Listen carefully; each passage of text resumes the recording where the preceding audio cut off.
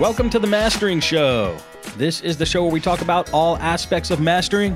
I'm Steve Cherubino, just one of your hosts, and joining me, my co-host, the man who brings the knowledge to the show, the master of mastering himself, Ian Shepherd. What's up, Ian?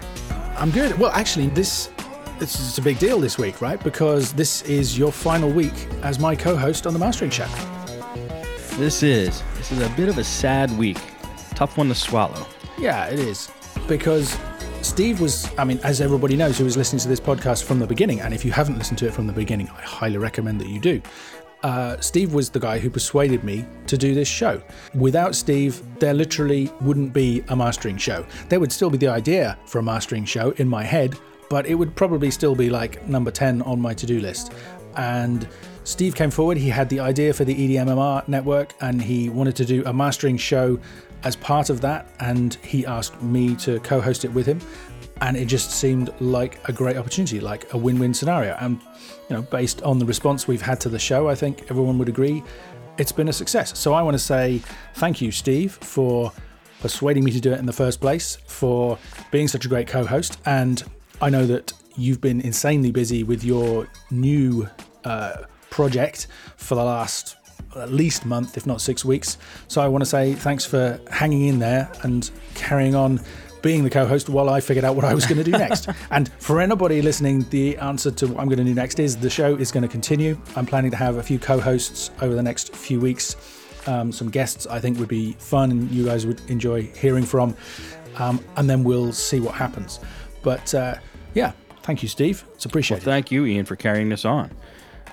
We get great response from the show, and I'm happy to see it continue. I'm sad to leave. I don't plan on leaving podcasting forever, but it was a good opportunity. I got a job at a marketing company, learning all about Google ads and Facebook ads and stuff that's really going to help in the future when I do come back to it. So it's been a really exciting time, lots of challenges, but a lot of fun. And so that's what's been going on with me, and thanks, Ian, for continuing. No, my pleasure. Thank you. All right. So you must want to know what this week's topic's going to be, right? Yeah, and I'm wondering if you know what this week's topic's going to be. I do. This week's topic is distortion. Ah, sweet. I have an unopened copy of Ohm Force sitting on my shelf that I got at Guitar Center for like $5, and I have a feeling after the show I might open it. But go ahead. That's I love those plugins. That's Homicide. That's $5. That's a bargain. It was one of the deals or one of the methods I talked about in one of my EDM shows.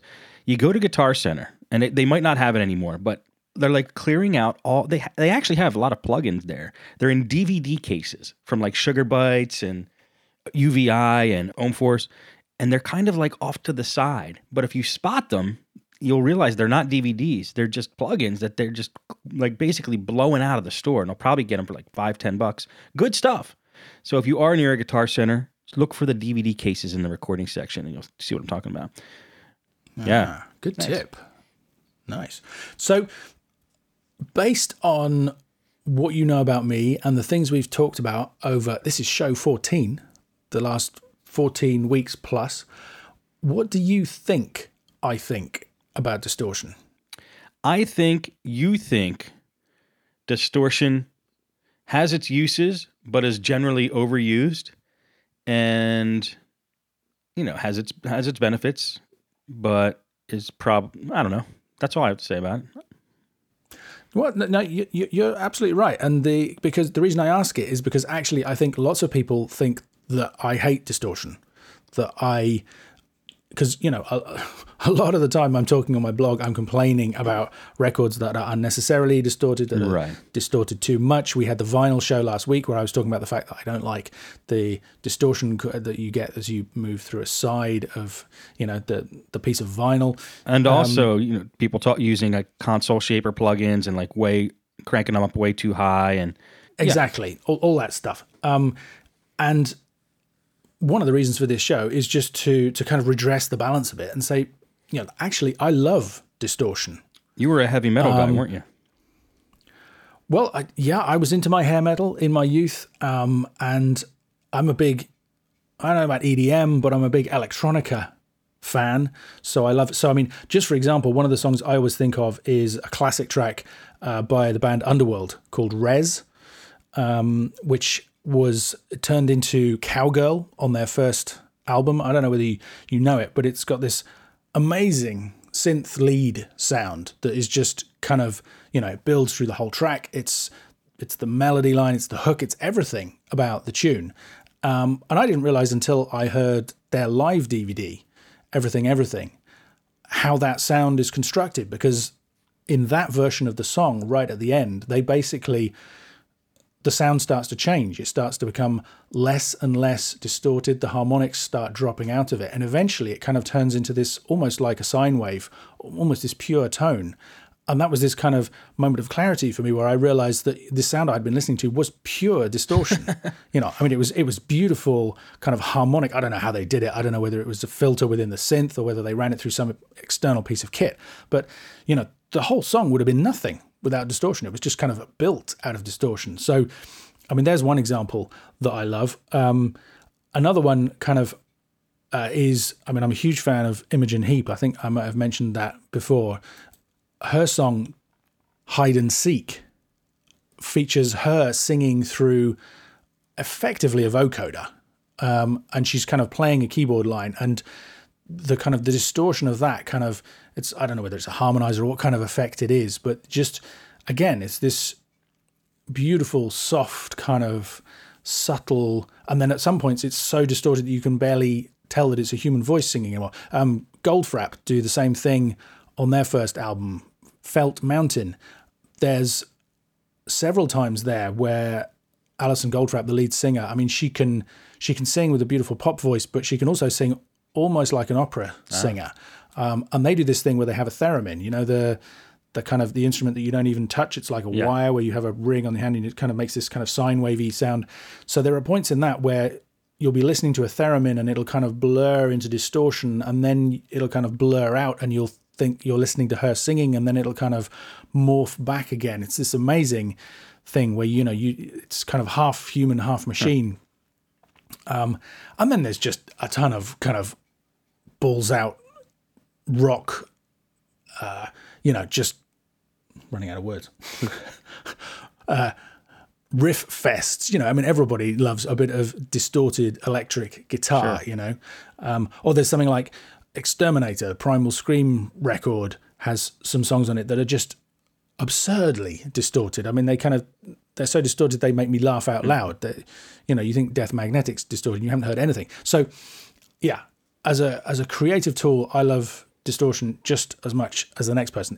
You're right. It's that kind of unnecessary distortion that, not unnecessary, but that kind of just blanket distortion of everything. Taking an otherwise sort of normal sounding album and just adding distortion to it all the way through makes no sense to me, really.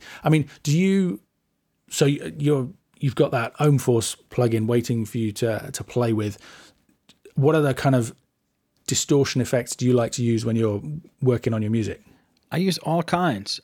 Bit crushers that, either come with the DAW or third party. I like third party distortions, saturation plugins, like guitar simulators. I love using them on amp simulators, synth leads, like Guitar Rig, Amplitude, a couple other ones.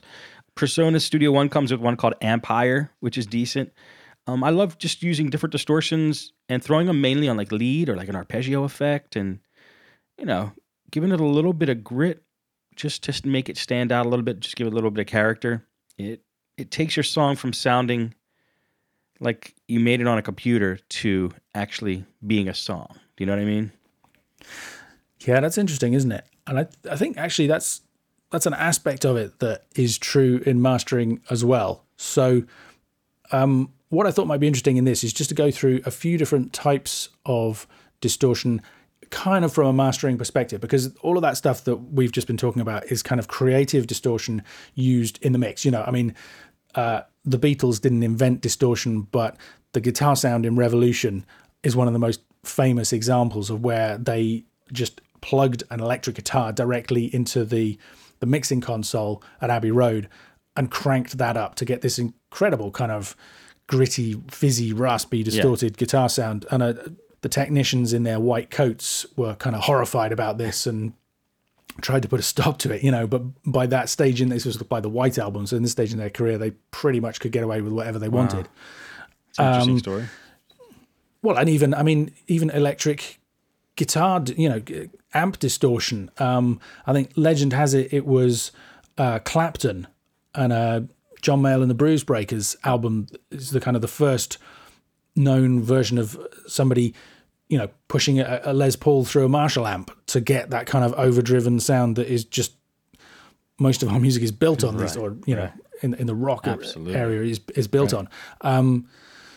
But yeah, so those are all kind of creative and artistic ways of using it in the composition and the mixing process. And I think when it gets to mastering, it's different, because my default position is actually it's my job not to add any distortion.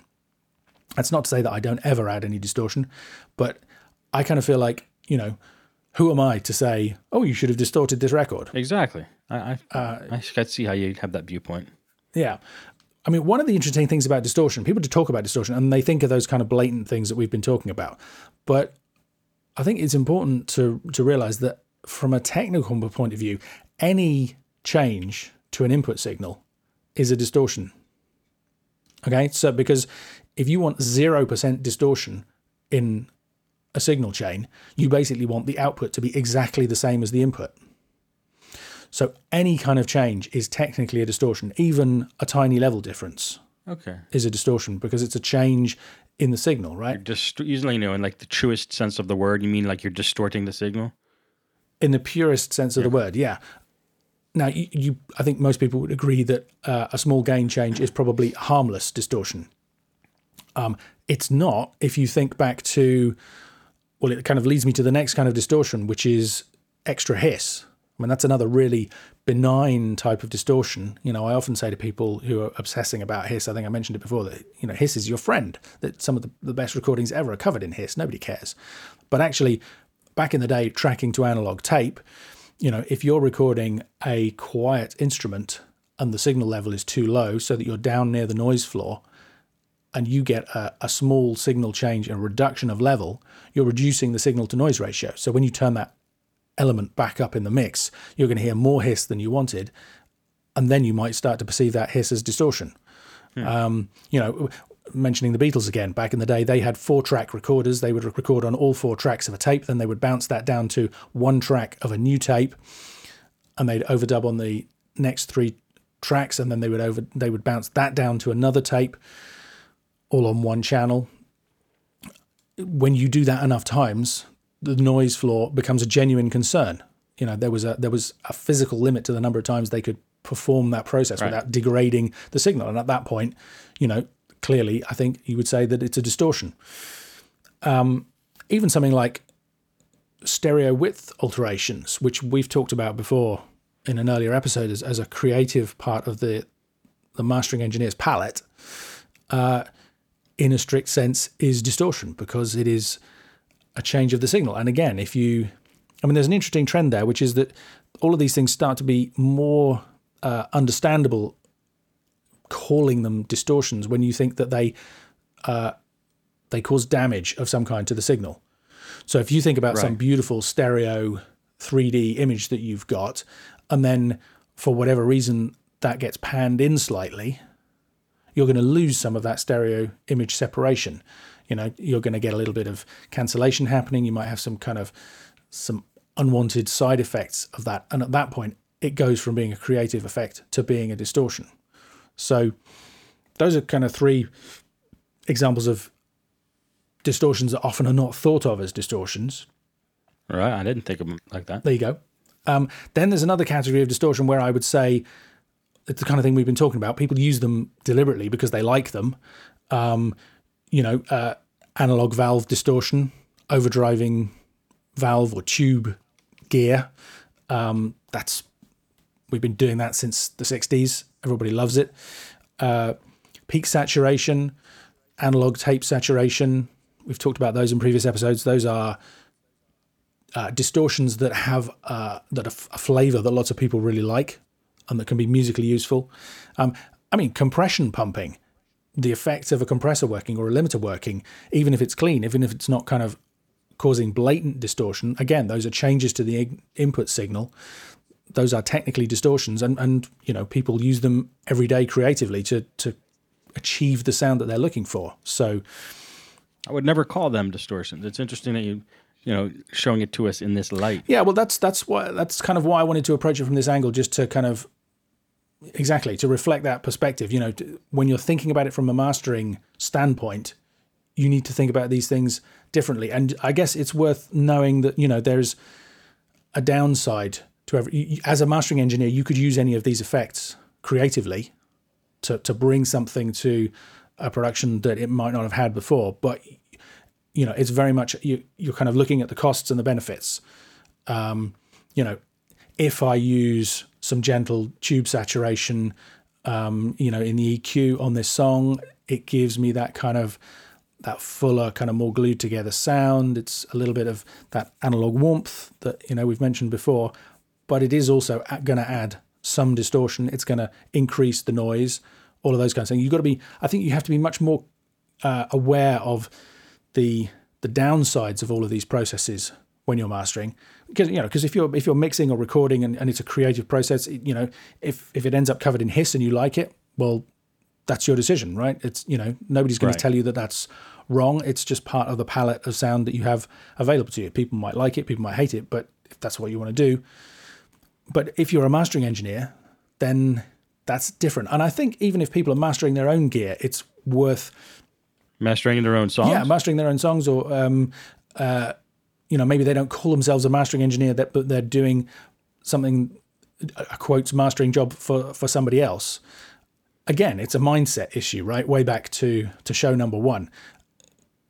I think thinking about these things in a different way. It's easy as if you're a recording and mixing engineer to get used to just kind of spreading these effects all over everything and not worrying about it. And I think we need to have a more kind of analytical approach to it when you're coming at it from the mastering process. Because, again, if you want that as a creative decision, why didn't you do it in the mix? That's right. I know what you mean. What thoughts do you have? Like, when do you think a track needs something like that, and what do you use? Well, there's an interesting example in the Home Mastering Masterclass course that I run. I forget which week it is, where it's a metal band, in fact, and it's been tracked very clean. It sounds great. It's got loads of dynamics, but actually for me, it just sounds a little bit too clean, a little bit too clinical. So in that one, I experiment with, I think it was Ozone that I was using in that week's video,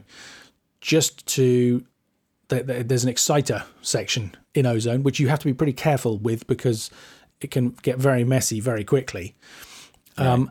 But they shouldn't call it an exciter. It makes people want to turn it up. Well, yeah, it's that kind of stuff is exciting, but only in very small doses. Right. After that, it pretty quickly gets tiresome. But in this case, I was able to get a result I really quite liked. I've also experimented with there's the Waves Kramer tape emulation. Some mastering engineers will actually record stuff out to analog tape and back in. I don't have an analog tape machine available to me these days. I can hire them in if I need them for transferring sources across. But you would probably not do that anyway. I probably wouldn't do that anyway. I kind of feel like it's overkill. If somebody specifically requested it, that'd be fine. But Sure. But yeah, you can. These days you can experiment with some of the plug-in alternatives, and there are some hardware units out there that do stuff as well. The most extreme example I can think of was I did an album for Matt Johnson, who was in the band The back in the 80s. Okay.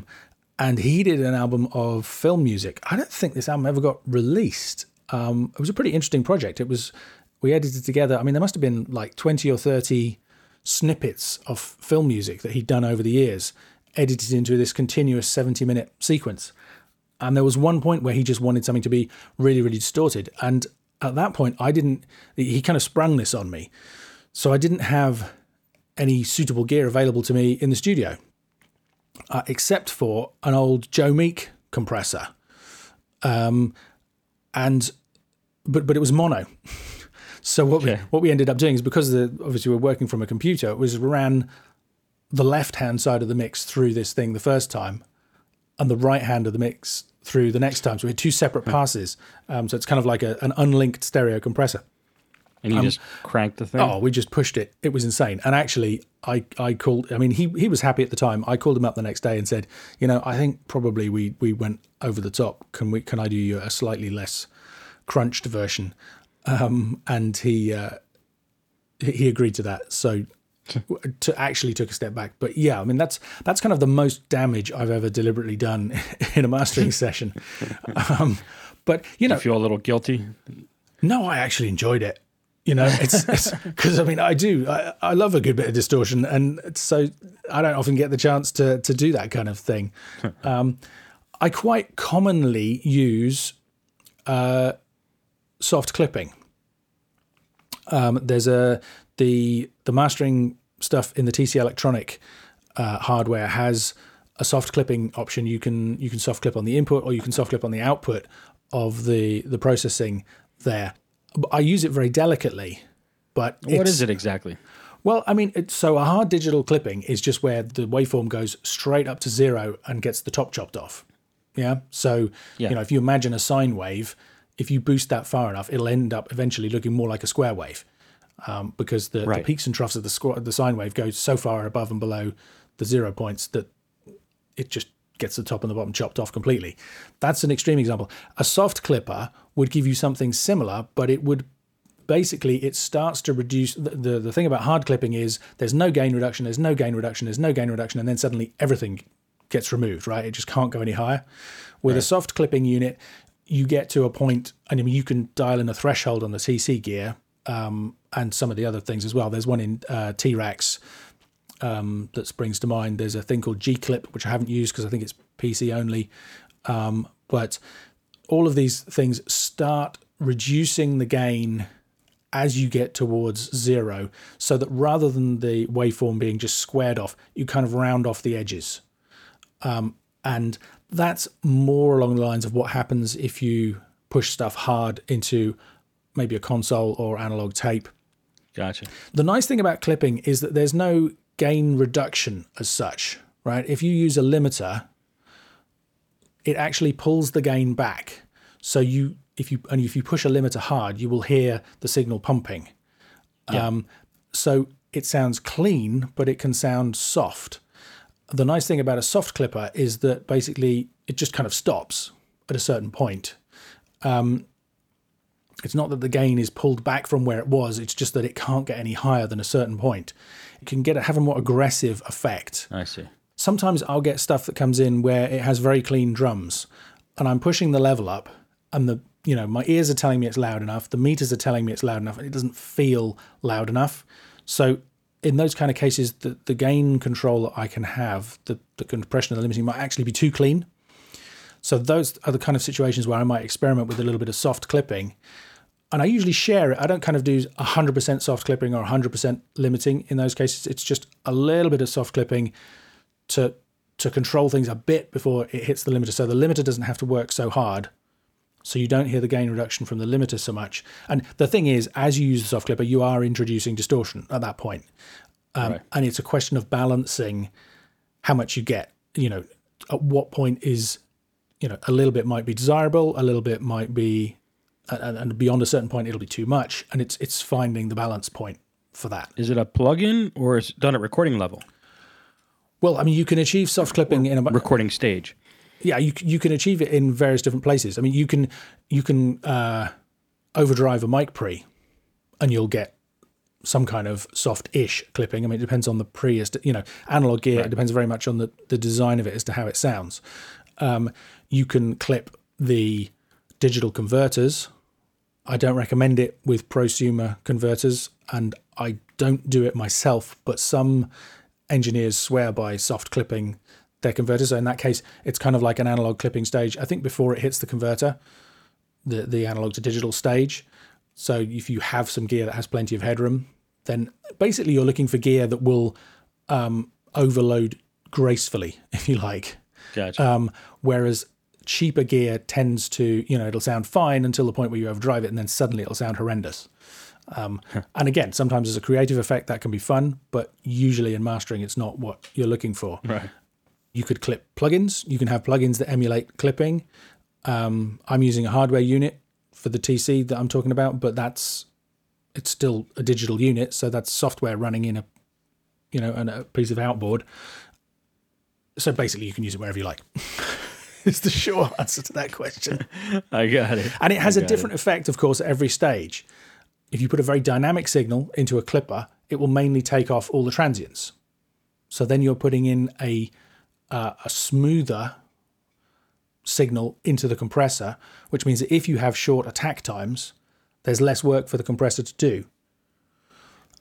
Whereas if you move that clipper to the end of the chain, that really spiky waveform going in with a fast attack time on the compressor could cause lots of compression to happen in the compressor, and then maybe not leave as much work for the clipper to do at the end of the chain, but sound very different.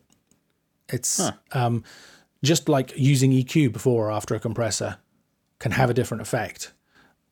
So another thing some people might do is, if you're going to go out to some analog gear where maybe it doesn't distort that gracefully, or you just want to make sure you're not going to get too much of that saturation effect, you might even put a clipper on the output before you feed the stuff out to the analog gear in the chain and then bring it back in. These are the kind of subtleties where it's all about experience, knowing the gear that you have, the plugins that you have, figuring out what works, what doesn't, and there's a degree of taste involved. I mean, I think there's a degree of taste involved with all of this stuff, right? Because, we're adding distortion in. If you're doing it at the mastering stage, the only justification for doing that is if it sounds good.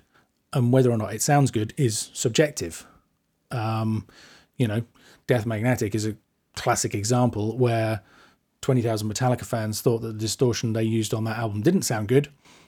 And presumably lots of other people did. Because, in fact, I just read a blog post by Fab DuPont recently where he was making that very point. He was basically comparing the Black Album with Death Magnetic, and making the point that this was a creative decision that they used on that album to achieve a specific sound. And he was arguing that that was valid and successful. I would say it was valid and not completely successful.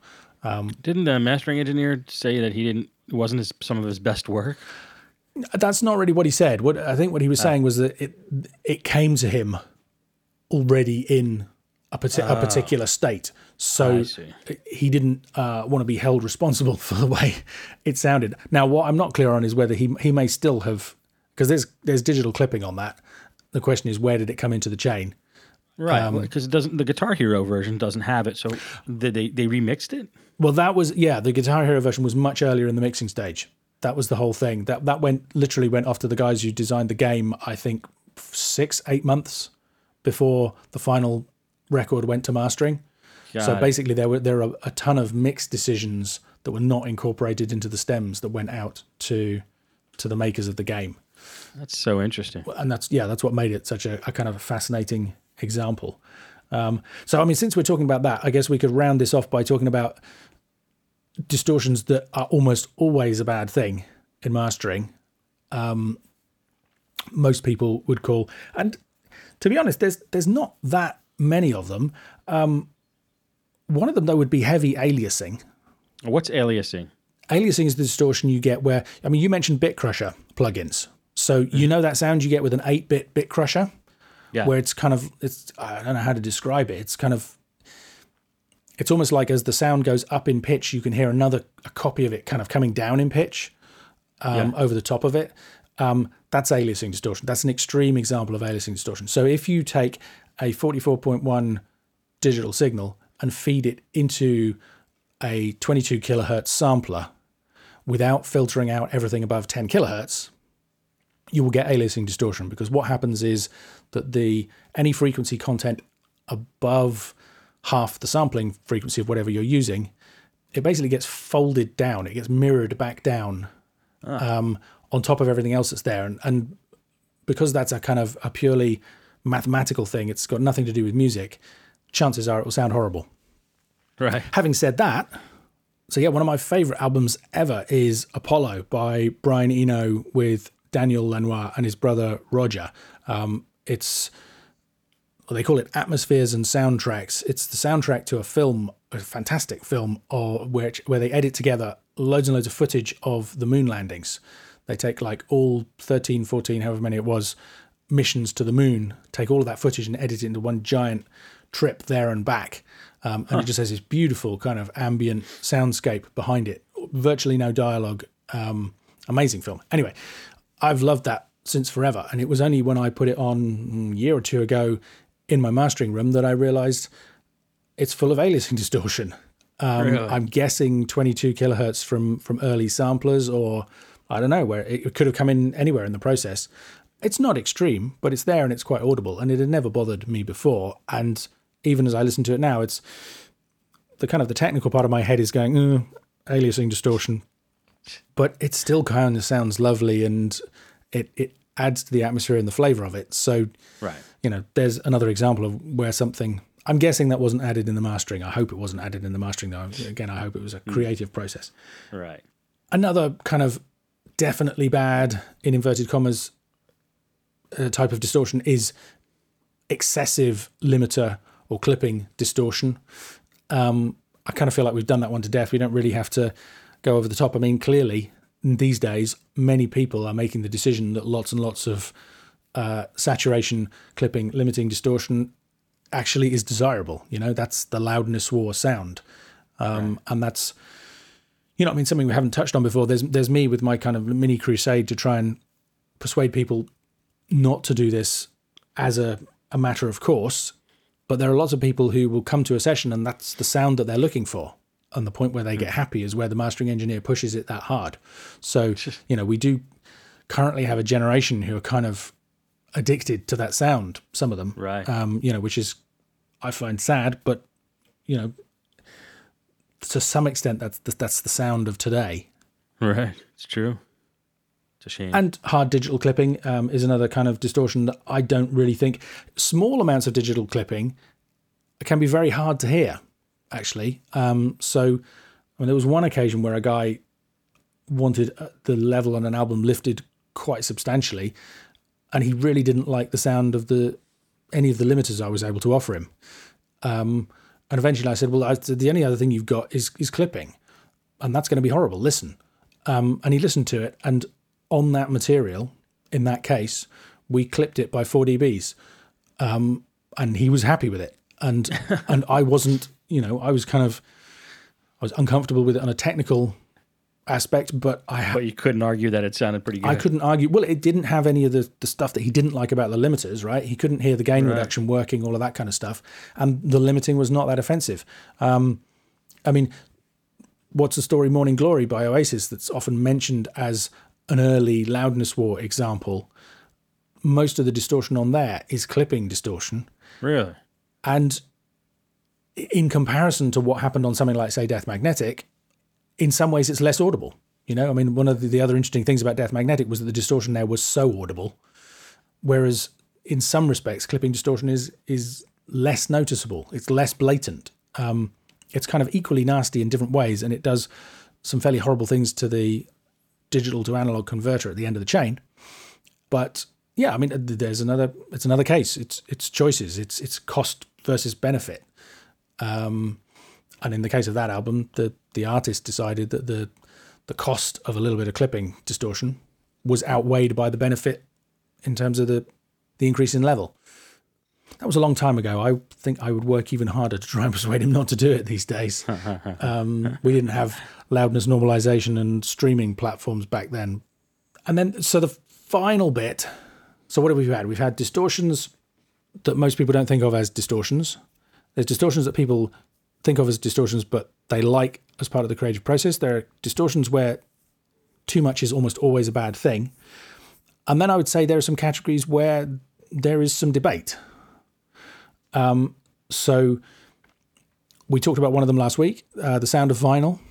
There are all kinds of distortions, all that rumble, hiss, click, thumps, pops, crackle, all of that stuff is technically a distortion, but lots of people love the way that it sounds, including the type that I don't like, where it kind of gets worse towards the end of the side. this isn't a mastering process, but auto-tune is a form of distortion, but lots of people use it and feel it's beneficial. Lots of people love it. There are some singers who choose to use it on everything they do. Right. So, I think we have to agree that that's up for debate. And then the final one is truncation distortion, which is, without getting into too much detail, if people really want an episode of the podcast on dither, I guess I will do one of these days. But it's what happens if you don't use dither in a digital system. Dither is this very low-level noise. It's pretty much indistinguishable from white noise, from hiss. And it is required for a digital to analog converter to work effectively, to achieve the maximum signal-to-noise ratio and to avoid the alternative, which is truncation distortion. So it's basically, in a 16-bit system, when you get down to the lowest bit, the converter is just making a decision. It's kind of saying, am I off or am I on? And if you leave it to make those decisions without applying dither, it will distort the signal. A simple example of that is if you think about the decay at the end of a note, maybe a cymbal crash or something, kind of tailing off into silence. At the end of it, you have this tiny little sound, and it's so quiet that if it's crossing over the boundary where that last bit of the audio signal is having to make decisions, you'll get a kind of a flutter or a stutter where it goes, oh, I'm off, no, I'm on, no, I'm off. And instead of a smooth decay, you kind of get I see. sound. It also shows up in all kinds of other ways. If you put a sine wave into a system and put it in at a low level so that truncation distortion starts to happen, it stops being a sine wave and you get lots of extra, they're not really harmonics because harmonics are musically related to the original pitch. And these are just extra spikes in the frequency spectrum. Again, a bit like aliasing distortion. They're very unnatural. They're very digital sounding. So I find them pretty objectionable. How much you hear of them when the music is going full tilt depends very much. Sometimes you won't notice this kind of distortion at all.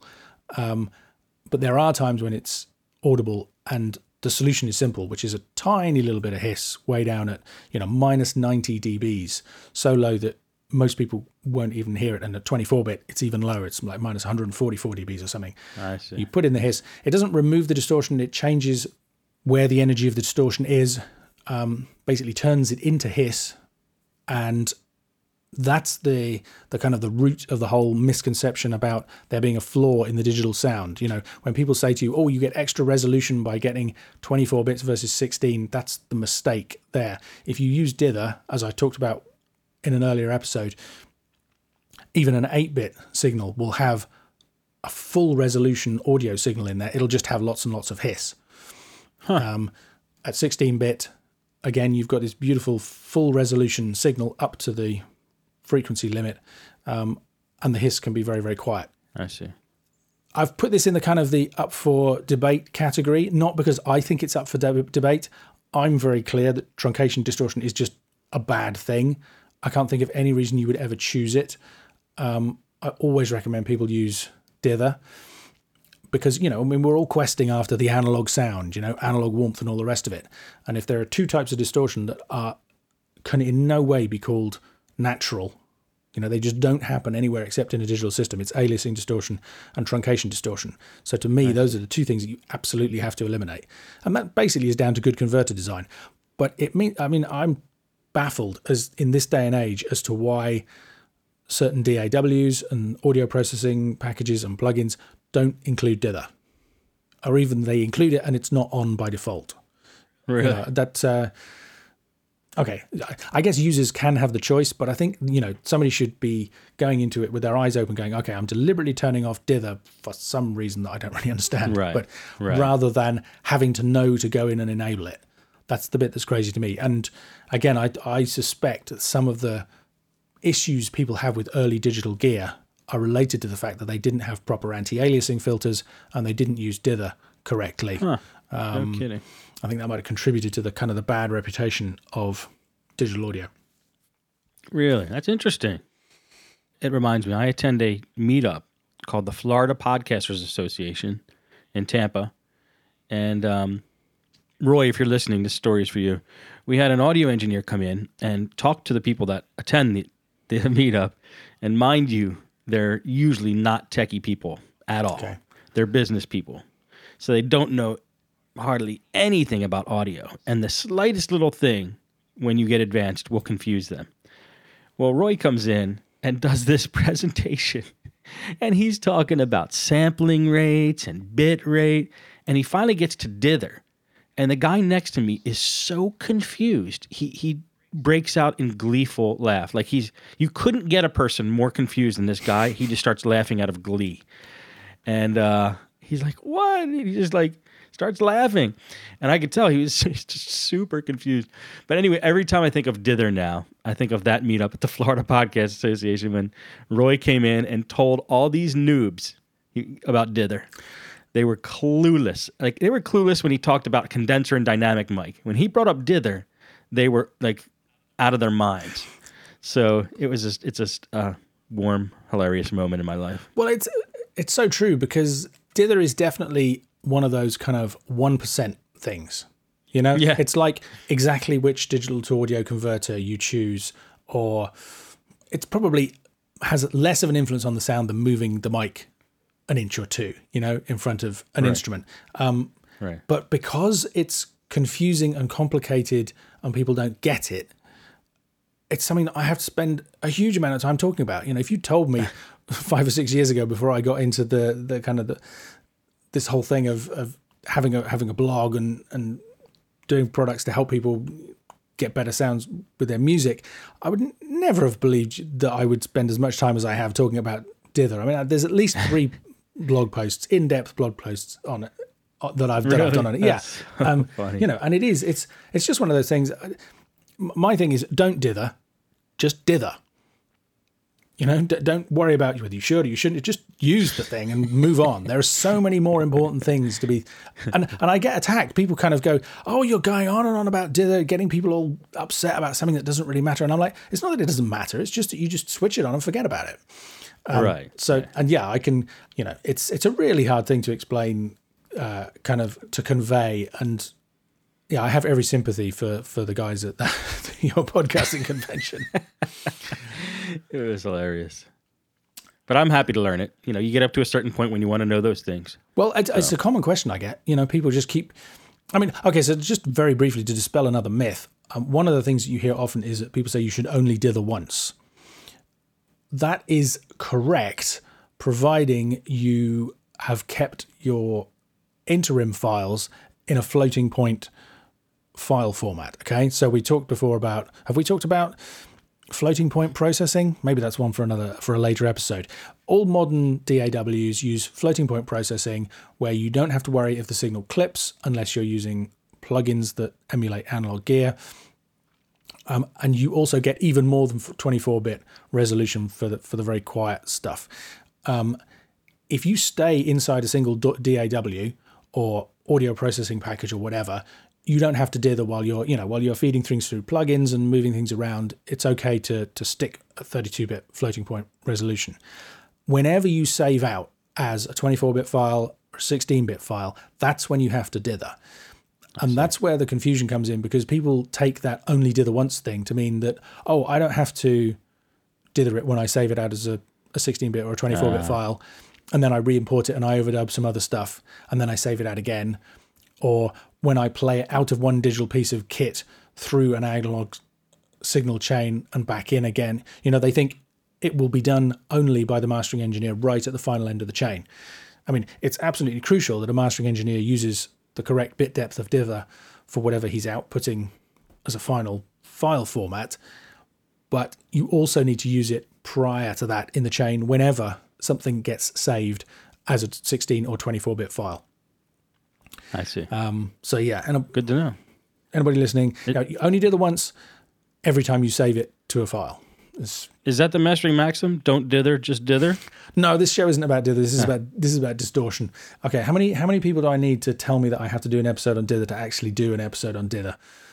I think here come the emails. I'll do a show on dither if I get 20 emails asking me to do it. I haven't done the percentages. That's got to be enough to avoid that. And if that happens, then people have a sneak preview of the Maxim.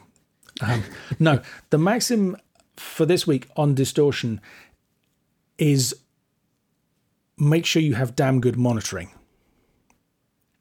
Can you guess why I'm saying that? Yeah, because if the monitors aren't good, you might not be able to hear the distortion that a good monitor will allow you to hear. Exactly. Yeah. Yes. Well played, sir. It's your final show. That's It's right. good to get one right on the final show. I'm going to miss the Dither show, but I'm happy about this. You can listen to it. You are going to subscribe, aren't you, Steve? Of course. Leave a 5-star review. Yes, that's what we need. It's exactly that. If you have, so to take a really extreme example, if you're listening on a mobile phone speaker, the speaker is what? The size of your thumb, if you're lucky. Right. It distorts at about 70% of the volume, and it carries on distorting. I mean, it has all kinds of distortions that you wouldn't necessarily think are distortions, like it cuts out all of the bass, it probably cuts out all of the highs, but then it also, just has flat out distortion because people play them too loud and they can't cope. If you were trying to mix on that and decide whether or not, well, to use another extreme example, you were hearing truncation distortion from the dither or not, you haven't got a hope in hell. You don't even have a hope in hell if you're trying to decide how overdriven a guitar sound should be. And the same thing applies to studio monitors. Clearly nobody, I think some people use smartphones as for reference. They listen to their mixes on a smartphone. That makes a certain amount of sense. Just to check how it works on that kind of format. But in terms of your main studio monitoring, if they kind of have insufficient power handling, say in the amps or the speakers, and they're introducing distortion into the signal when there isn't any in the signal itself, when there is some in the signal, it will get masked by the distortion in the speakers, and you won't be able to hear it. I actually did a blog post with a great visual analogy of this using a comparison of normal resolution and high definition video footage that we can link to. I mean, but just to describe it, basically, there is a remastered version of an old Peter Gabriel gig where they went right back to the original 35mm footage, where they do a head-to-head comparison of the Blu-ray versus the original DVD release. And the first time I watched this, I watched the DVD and I thought, well, actually, that kind of looks better. And that's because it's in this tiny little window. So the fact that the colors and the contrast and the edges are all super enhanced and overcooked actually kind of helps when you're looking at it through this tiny little postage stamp window. But then when you blow that thing up to full screen and allow YouTube to load the high definition 1080p version, and then you see this comparison, the full resolution version looks pristine and beautiful, and the other one is just full of digital hash and noise and blocking artifacts and on all the rest of it. Exactly the same thing applies in terms of audio. If your speakers are capable of reproducing the highest possible quality, you will hear every other flaw that is within the signal from further down the signal chain. So it's a paradox that I've mentioned before, which is that, mastering monitoring should be the best monitoring in the chain. The better the speakers, in some ways, the worse the signal sounds, the audio sounds, because you hear more of the flaws that are embedded in it. But what that means is when you're making those decisions that we've been talking about in this show about how much distortion of this to use, or whether it's whether the benefits of the tube saturation or whatever else it is kind of is outweighed by the benefits to the sound, or the cost is too great, you can only really make those decisions objectively if you can hear the signal really, really accurately. So the better quality your monitoring is, especially in a mastering context, the better set up you are to make the right creative choice. The kind of the theme of this has been, well, distortion is supposed to be a bad thing, but we use it as a creative choice all the way through the chain, including at mastering. But you have to get the balance right. And that's what's so upsetting about the loudness war, is the fact that everything gets distorted just because. That's not a creative choice. That's just kind of painting by numbers, as far as I'm concerned. Right. If Primal Scream or Metallica or whoever want to distort the hell out of whatever they're working on as a creative choice, that's fine, providing they do it with full knowledge, providing they do it with their eyes open. So yeah, the mastering maxim is make sure your monitoring is good enough that you can accurately hear the effects of the choices that you're making. And this is becoming a new catchphrase. If you make good choices, you'll get a great result. It's awesome. Cool, man. I love it. Great information. Good show. I'm happy to do it. There you go. And it's the last one. Yeah, for me. Don't be alarmed. It's the last one for me. Who knows? I might be back someday. If I let you in, Maybe you I'll will. come on. That's what I'm saying. I was just about to say that. If you crawl, if you beg, you'll be welcome back anytime. Thanks, Ian. Well, if you guys want to find out more about the show, read the show notes, listen to the episodes in an embedded player, anything like that, go to themastering.show.com. Also, you can sign up for our hot list there, which gets you onto our mailing list. And what else should they do, Ian? They should also follow me on Twitter @IanShepherd. They should friend me on Facebook. Just search and you'll find me. They should friend you on Facebook. And they should head over to edmmr.com to see the other podcasts that Steve has been involved with recently. And who knows, maybe involved with again in the very near future.